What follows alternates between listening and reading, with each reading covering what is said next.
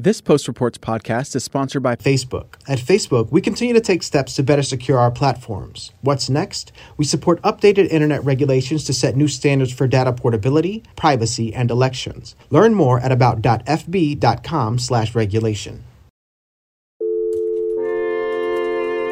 From the newsroom of The Washington Post. Hi, good afternoon. This is Tolu Olorunipo with The Washington Post. Hi, this is Amy Britton calling from The Post. This is Peter Jamison from The Washington Post. This is Post Reports. I'm Martine Powers. It's Tuesday, September 15th. Today, the story of the fifth girl in the Birmingham bombing, and an update on the officers charged with killing George Floyd.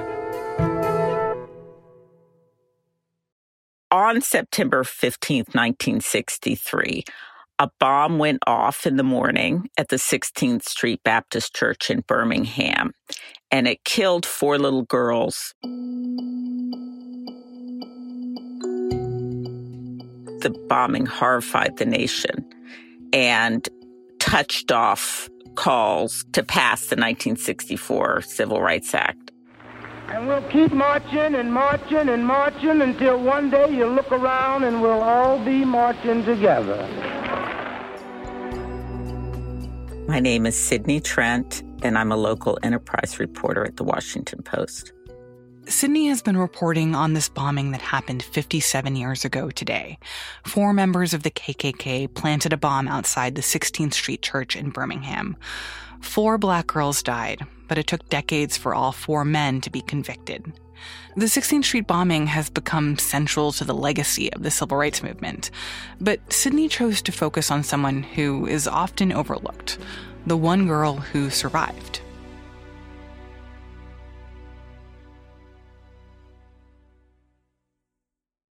A lot of people are familiar with this bombing, and it's remembered as this pivotal moment in history.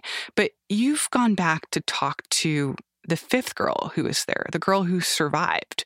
What was it like talking to her about this story, and how did you even find her? And why did she decide that she wanted to share her experiences with this? Well, I had come across a very small story that a friend had shared with me. I realized that although I'm pretty familiar with the big events of the civil rights movement, that I had not heard of Sarah Collins Rudolph. And, I was very intrigued that there were actually 5 girls in that restroom and that one of them had survived. And it was kind of amazing to me that her story wasn't publicized. And so it was a natural story to pursue. And so did you actually meet Sarah in person? Oh, I did. Yes. I went to Birmingham for about a week. I went to Birmingham and then Atlanta to hear her speak. It is my honor and pleasure, a privilege. I'm shaking. I'm nervous. I don't normally get nervous. This event was sponsored by the Greater Atlanta Black Prosecutors Association. Please welcome Mrs. Sarah Collins Rudolph. She's this petite woman, very soft-spoken. Well, thank you for inviting me. So I thought, everybody... But she has this kind of power about her. It's partly the power of her story, and it's partly that underneath that reserve, she has this iron core that's kind of seen her through everything that she's had to experience. So walk me through what her experience was of that day and what she remembers from what happened. Well, she remembers that her mother fixed them breakfast and fixed their hair too. But I remember how my mother used to wake us up about 5 o'clock because she had to do our hair. And she would wash it early in the morning, and she would dry it and straighten it. So we got up real early. Okay. Mm-hmm. And this was a time when people dressed up for church, right? Yes. And that they were running late. One of her sisters had this little purse that was shaped like a football with a zipper, and they were kind of tossing it back and forth. My sister pocketbook, she had this little purse, and we played all the way to church, just having such a good time. So we went into the ladies' lounge. It was too late to go to Sunday school, so they gathered in the bathroom, and they were just basically laughing and chatting. The school year had just started, and they were talking about, the teachers, etc. At this point, it's Sarah Collins Rudolph, who was 12, Addie Mae Collins, her older sister, who was 14, Denise McNair, Carol Robertson, and Cynthia Wesley. And when they came out the stall, they came out all together. And Denise walked over to Addie and asked Addie to tie the sash on her dress. And just then, when Addie's arms were outstretched, boom, that's when the bomb went off.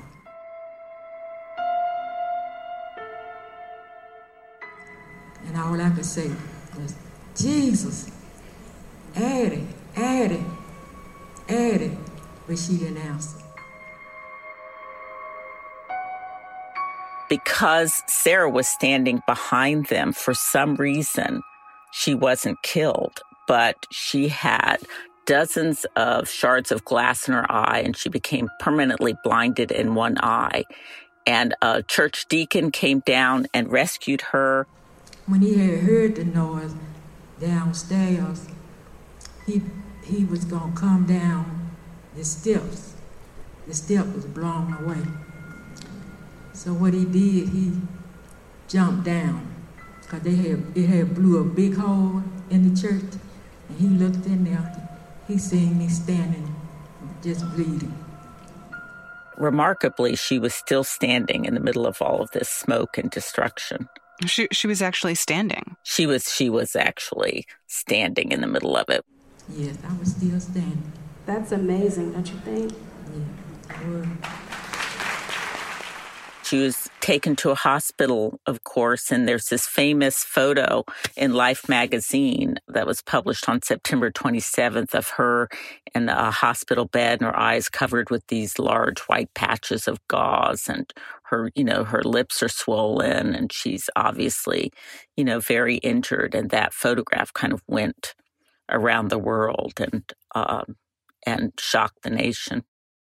And what were the days like for her after that, where I imagine she was, grieving her sister, grieving her friends, but also kind of becoming famous for having survived this? She was famous for a minute, and then that spotlight faded. She was just left to cope, with what had gone on. No, I didn't receive anything. We didn't get any compensation or restitution or anything. Her family was poor, and her mother was in shock. She went from being an A student to barely passing her classes. She was crying every day over her injury and the loss of her sister. I was treated as though nothing had happened to me. I didn't get into counseling. I just went back to school, and the way the kids acted, they acted if they didn't know I was in a bombing. They still treated me the same.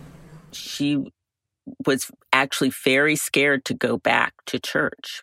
She was suffering from post-traumatic stress disorder, and of course, they hadn't pinpointed that disorder at the time, but that's clear that's what it was.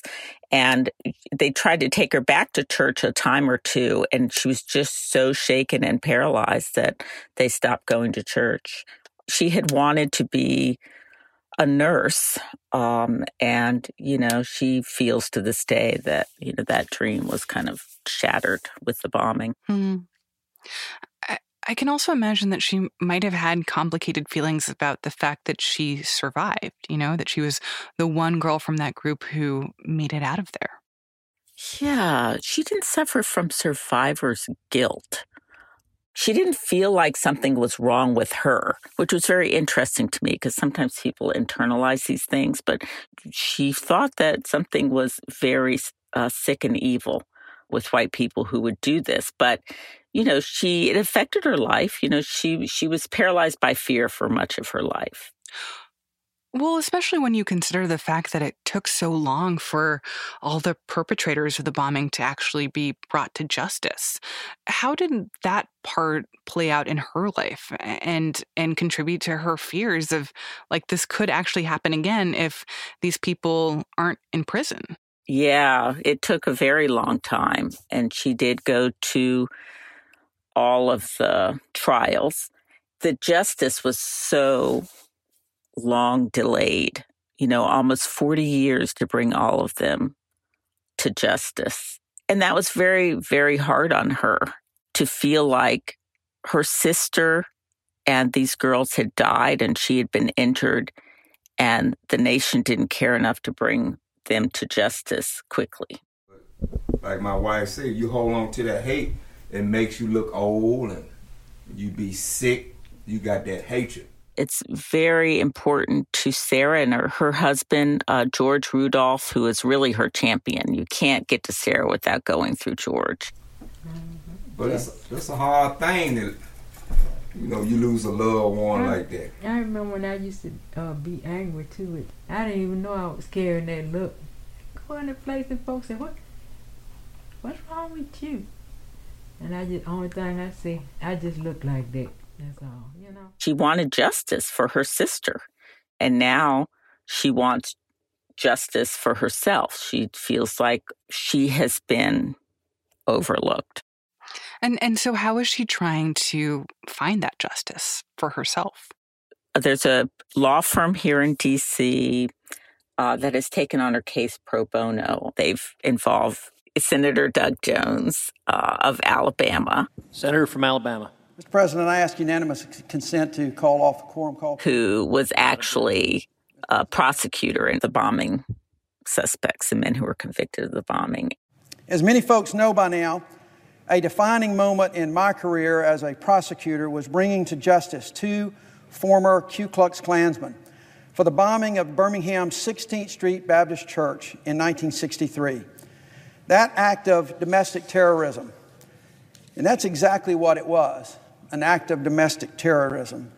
The whole world shook as people asked, how could this happen in America, the land of the free, the home of the brave? They're trying to get the state of Alabama to apologize and to give her some kind of restitution for her injuries. And it's interesting. It's a very emotional issue for her. She's not looking for a so-called handout, but it's the symbolism of it, both the apology and the money. It's like one alone would not be enough. And has the state of Alabama suggested that they might be willing to do that? So far, the state has not apologized, and they haven't offered to pay restitution. And it's unclear what's going to happen in the future. I think her case is well known enough in Alabama that they probably were aware before the lawyers got involved. And we'll just have to wait and see what happens. As you said, the bombing is remembered as one of the catalysts to the 1964 Civil Rights Act, and just the shock and awe that happened after that is what made a lot of people reflect on the importance of the Civil Rights Act. But how does that relate back to how Sarah views what happened to her? Well, I think, you can look at it on two levels, and I think she does. I mean, certainly she's happy that they passed the Civil Rights Act, but she feels quite differently about the state of Alabama. Yeah, them guys live a long life without going to prison. The time they went to prison, they died. Mm-hmm.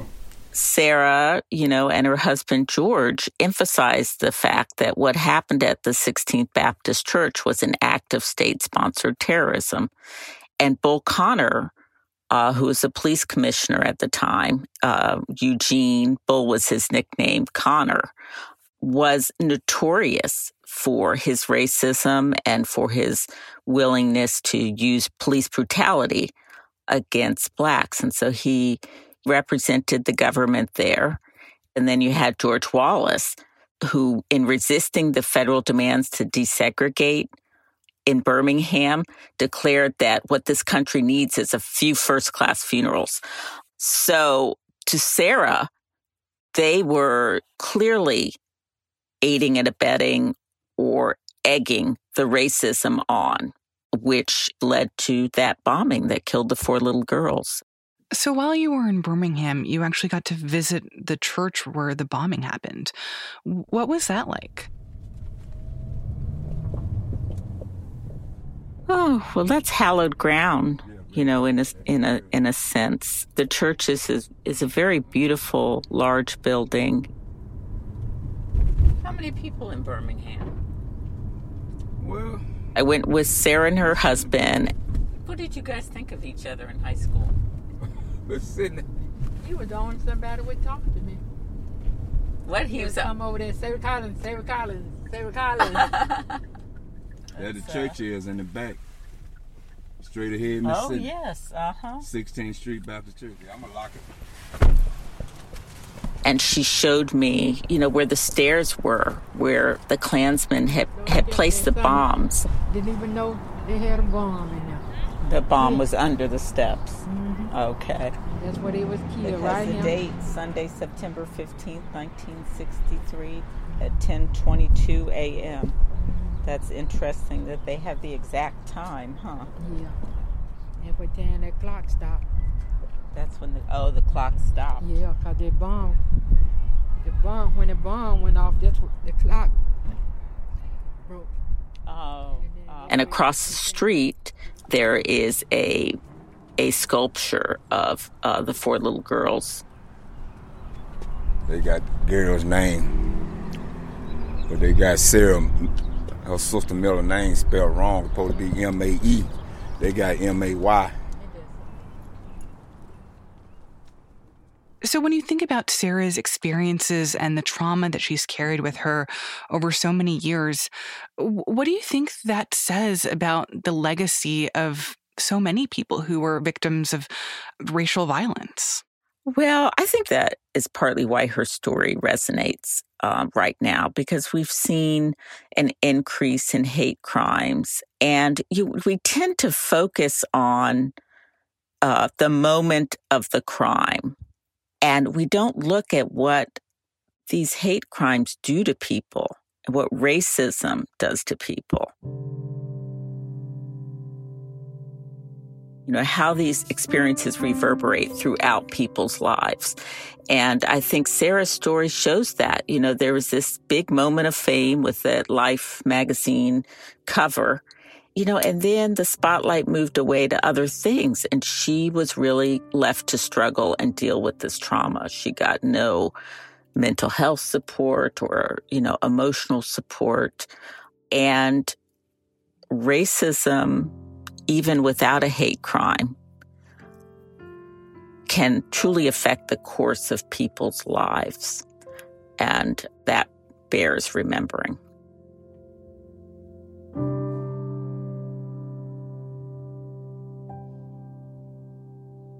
Sydney Trent is a local enterprise reporter at The Post.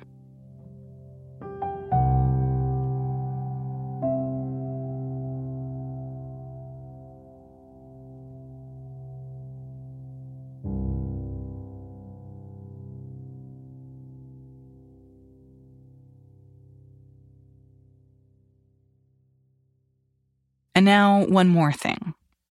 I'm Holly Bailey. I'm a national reporter with The Washington Post. I am temporarily based in Minneapolis, where I am covering the criminal case into George Floyd's death.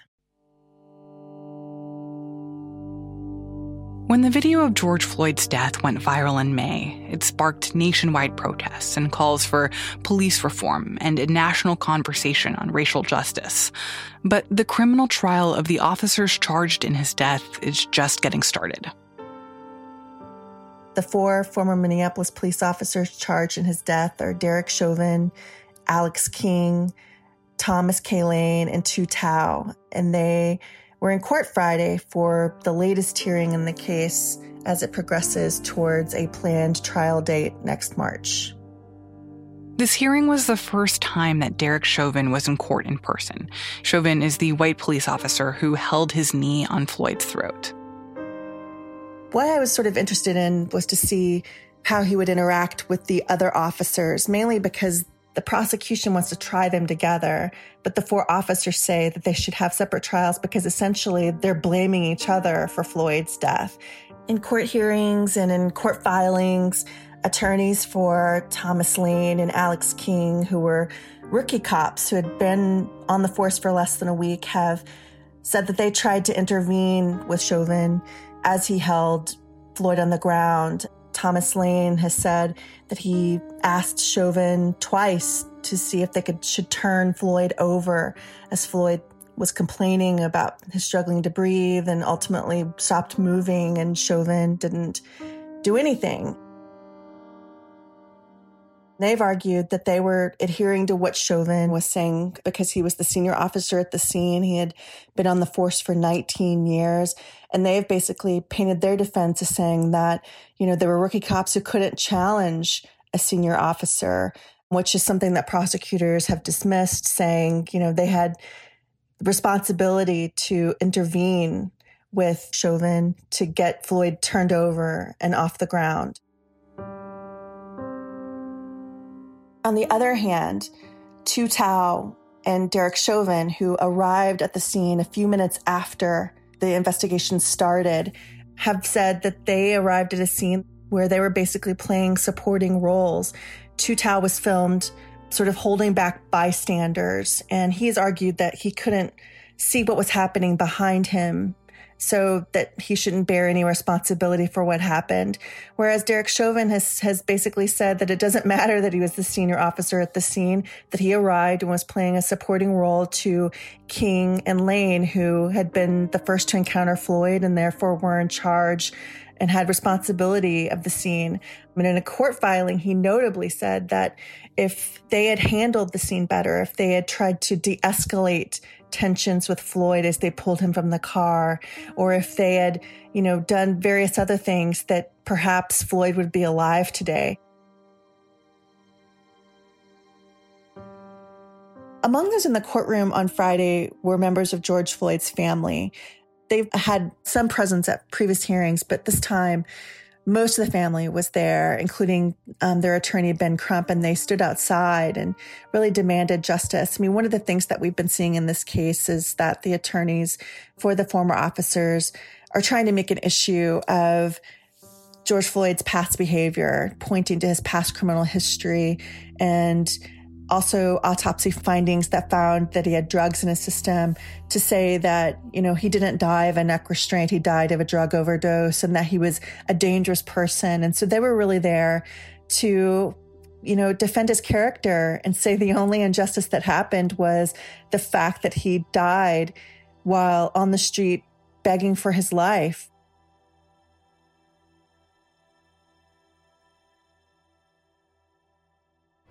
They saying he died from a drug overdose. They saying that he was non-compliant. Floyd, oh, that's my brother, you guys. Let me tell you, he's an uncle. He's a father.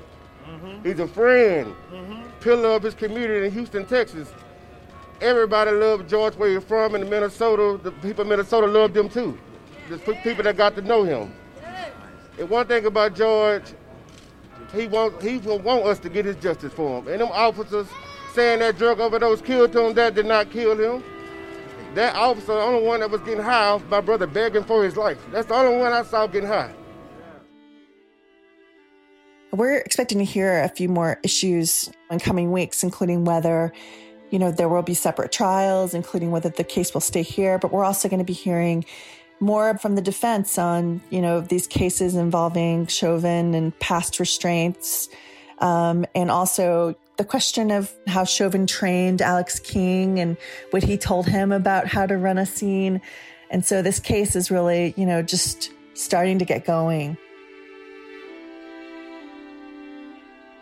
Holly Bailey is a national reporter for The Post. The death of George Floyd has brought national attention to other recent incidents of people killed by police, including the death of Breonna Taylor, a young woman in Louisville, Kentucky, who was killed by police after they entered her home in the middle of the night using a no-knock warrant. No officers have yet been charged in her death. On Tuesday afternoon, the city of Louisville reached a $12 million settlement with Breonna Taylor's estate. The city also agreed to a long list of police reforms. This settles the civil portion of their case. But Breonna Taylor's family, including her mother, Tamika Palmer, are continuing to demand criminal charges for the officers involved.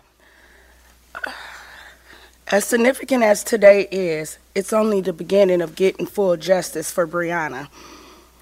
We must not lose focus on what the real job is. And with that being said, it's time to move forward with the criminal charges because she deserves that and much more.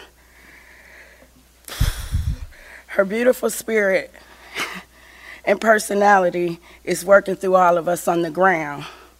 So please continue to say her name, Breonna Taylor. The case is expected to be considered by a grand jury soon.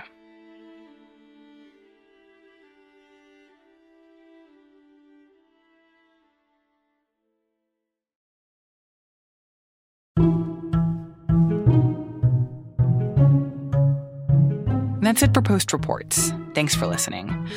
We want to hear from kids about what it's like to go back to school online.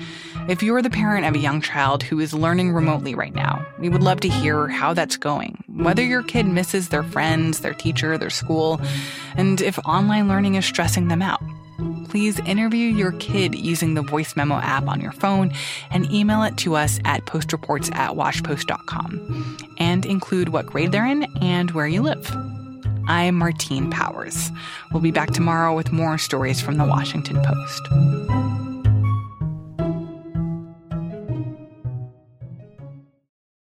This Post Reports podcast is sponsored by Facebook. At Facebook, we continue to take steps to better secure our platforms. What's next? We support updated internet regulations to set new standards for data portability, privacy, and elections. Learn more at about.fb.com/regulation.